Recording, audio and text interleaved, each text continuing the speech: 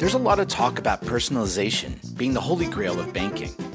Some firms even use the terminology hyper-personalization.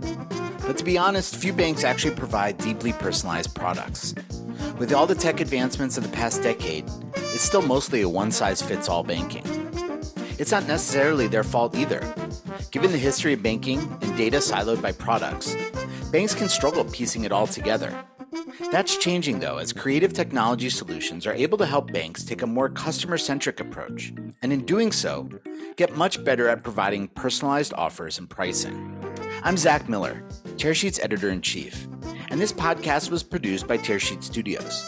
We worked closely with Amdocs, a global technology company with 40 years of experience providing personalized pricing and products to the telecommunications industry. The firm is increasingly active in the financial services industry, too. Hi, Zach. My name is Bentzi Aviv. Bentzi is a short version of it. My current title is VP, Customer Business Executive, and I'm heading the financial services unit within the Amdocs organization. I've been with Amdocs for nearly 20 years, out of which my first time with the company, I've been very much focused on the telecommunication business, been working with all sorts of different customers globally. But for the last 10 years, I actually did the shift and I moved to the financial services unit within the company. And again, it's a part of our business aspiration for the past and also for the future. When I first spoke to Bentzi, I had questions about the parallels between telecommunications and banking. Sure, both are highly regulated, but beyond that, I didn't see it at first. But Bentzi says there are two really transformational changes in telecom that we can draw inspiration from. The first was the advent of the MVNOs, the mobile virtual network operators. Regulators forced network operators to open up their rails to new competition. Because in the past, for competition, to be a competitor in the telecommunication business, you had to invest hundreds of millions of dollars into building a network first, and then you could become. And the regulators figured out that the way to open up the market for competition is by forcing the network operators to open up the network and allowing virtual network operators to become an effective competitor of a bank, of a telecommunication company. The second similarity between telecom and banking, as it relates to our subject of innovation, is number portability. And while banking doesn't yet have the same ease of moving an account from one institution to another, in the US at least, there are parallels here too. So when customer chooses to move between networks, they are allowed to keep the number, because that was a kind of a stickiness mechanism for network operators. It actually allowed them to create a kind of a difficult movement process for customers moving between networks. Open banking has probably the closest resonance to number portability and the move to allow MVNOs. With the introduction of open banking APIs, it was actually the point in time in which the regulator told banks that you need to play nicely with fintechs. You need to allow fintechs to utilize your infrastructure, your banking infrastructure. So you need to open up and provide APIs. It started as payment related, so to process payments. But it was the first time, as far as I remember, that banks were kind of forced into allowing fintechs to utilize infrastructure provided by banks to service better, faster, more efficiently with better prices the end customers. I asked Bentzi to explain, in his words, how the two worlds, banking and telecom, relate to one another, and how he would look at MVNOs and number portability as signposts for what may eventually evolve in banking. So there are these lines, I would say, similarities in between what happened in the telecommunications side to what we see going on in the financial services side in the recent years. Now, number portability is also something that's been out there.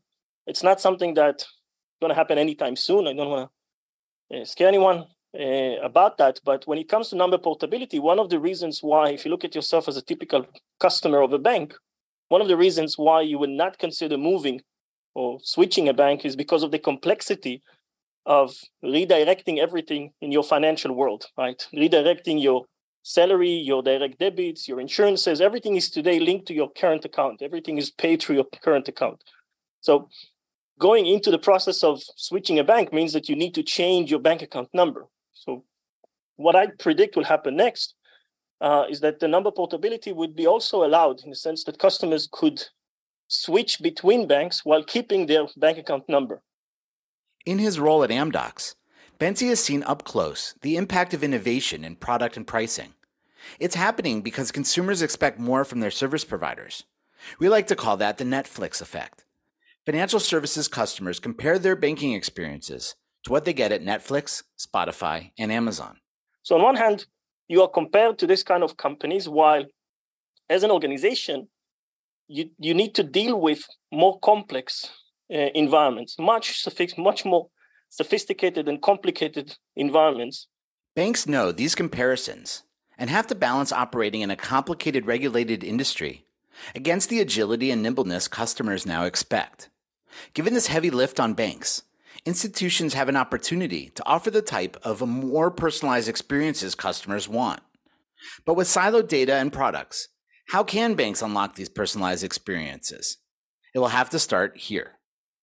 The thing is that the fact that it's siloed means that it's extremely difficult to create a kind of a personalized experience. If you look at yourself as a typical customer of a bank, you probably have different services that you consume from the bank. You will actually see that you get different experiences.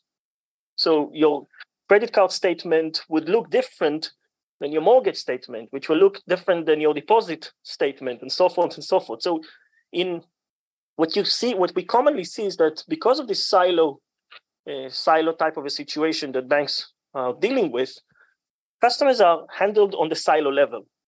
And it creates a difficulty, because when you want to look at the customer from more of a holistic viewpoint, if you want to create this 360 view of a customer, and if you want to start empowering them, and if you want to start giving them a personalized experience, which in my mind is the holy grail of banking, this is where we all aim to be, to create a real personalized experience, you actually start by dealing with the fact that everything is siloed. Everything is siloed in a way that even the technology itself is siloed. So you'll have a different stack to do different things. So banks are dependent on their legacy infrastructure, which has led to these silos. Amdocs works with banks to build upon their core banking software by what it calls hollowing out the core. So if you look at the customer structure attributes on a deposit system, it will look different than a customer in investment systems and insurance systems and so forth.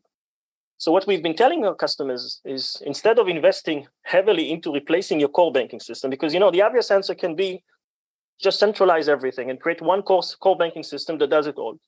That kind of a solution doesn't exist, as far as I know. What we are offering to our customers is actually to use a digital banking platform that sits on top of your core systems, and you can gradually hollow the core. So you can move all product management related activities into an enterprise solution. So rather than managing with products on the silo level, you have one centralized system. We call it Catalog One. So we have one centralized system that you can maintain all product-related activities in one place. And this system is configurable enough or flexible enough to be able to maintain any type of a product. It can be deposits, insurances, investments, you name it, it's probably already supported.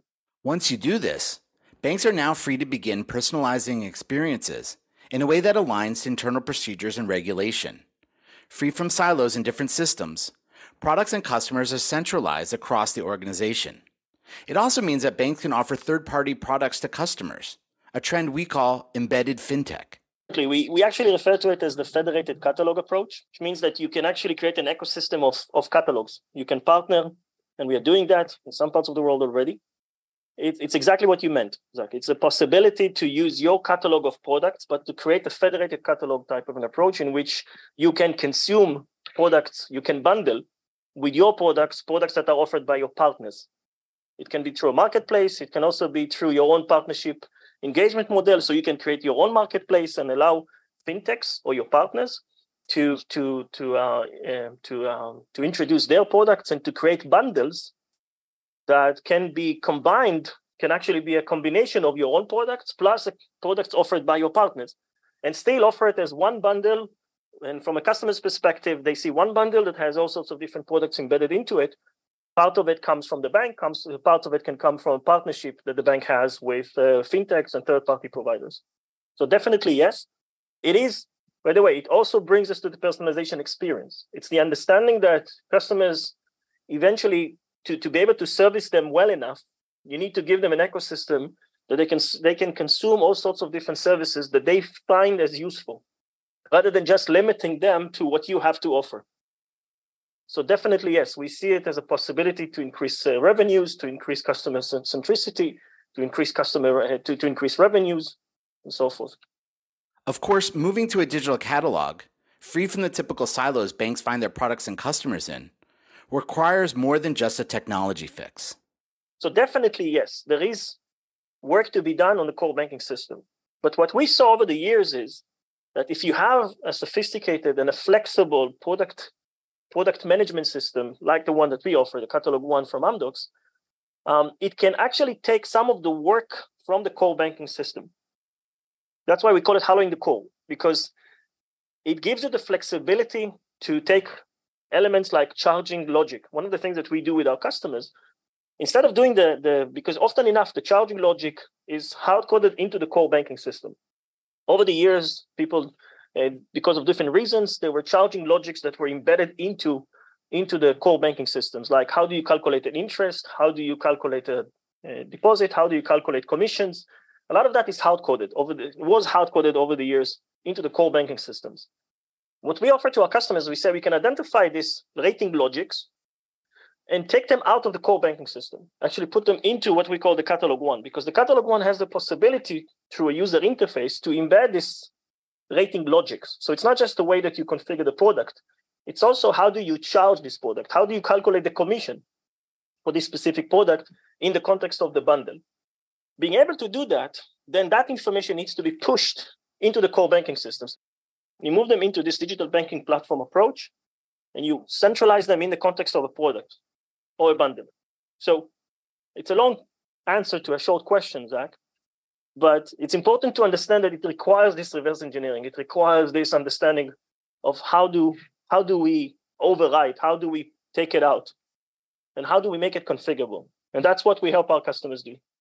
Once you make the investment to create personalized recommendations and pricing, a lot opens up for the core banking business. First, it empowers the business to take ownership of product management.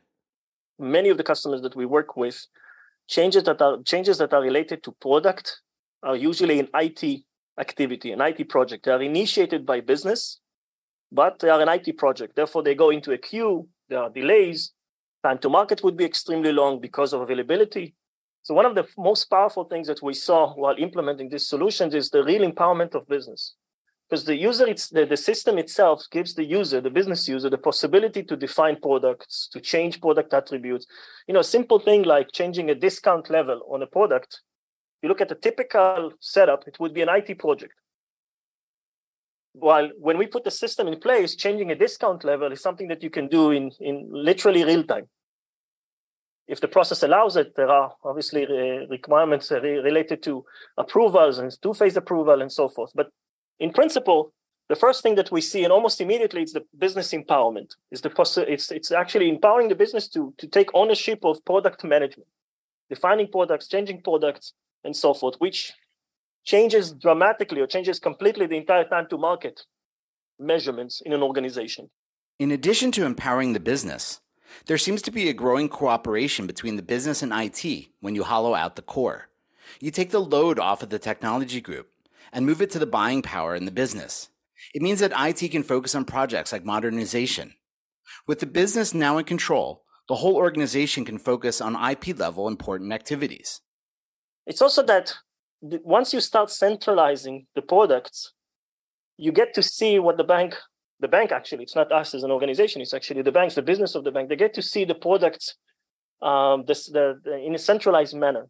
So instead of just looking, in different systems, looking at credit cards and a different system looking at deposits, they now have a centralized place that they can see all products. So you start seeing these ideas of, again, based on the restrictions, because you can't bundle everything. The regulation doesn't allow you to, quite rightfully doesn't allow you to bundle everything, but within the restrictions of what you're allowed to do, you will see these ideas coming in. So it actually accelerates the entire management of products, the entire flexibility of how to introduce products to the market. We've seen cases that at least one of our customers moved from months to overnight type of activities when it comes to managing products.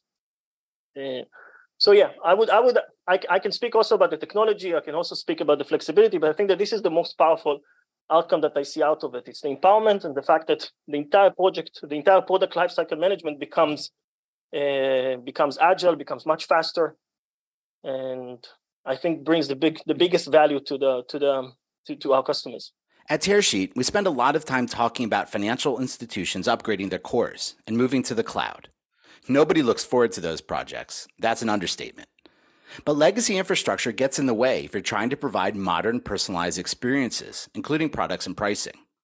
By hollowing out the core, much like Bentzi at Amdocs describes, financial institutions can leverage their existing infrastructure to punch above their weight. This is the second episode in a series of 2 podcasts we've recorded with Amdocs about the evolution of personalization. You can find the first episode on our website, tearsheet.co.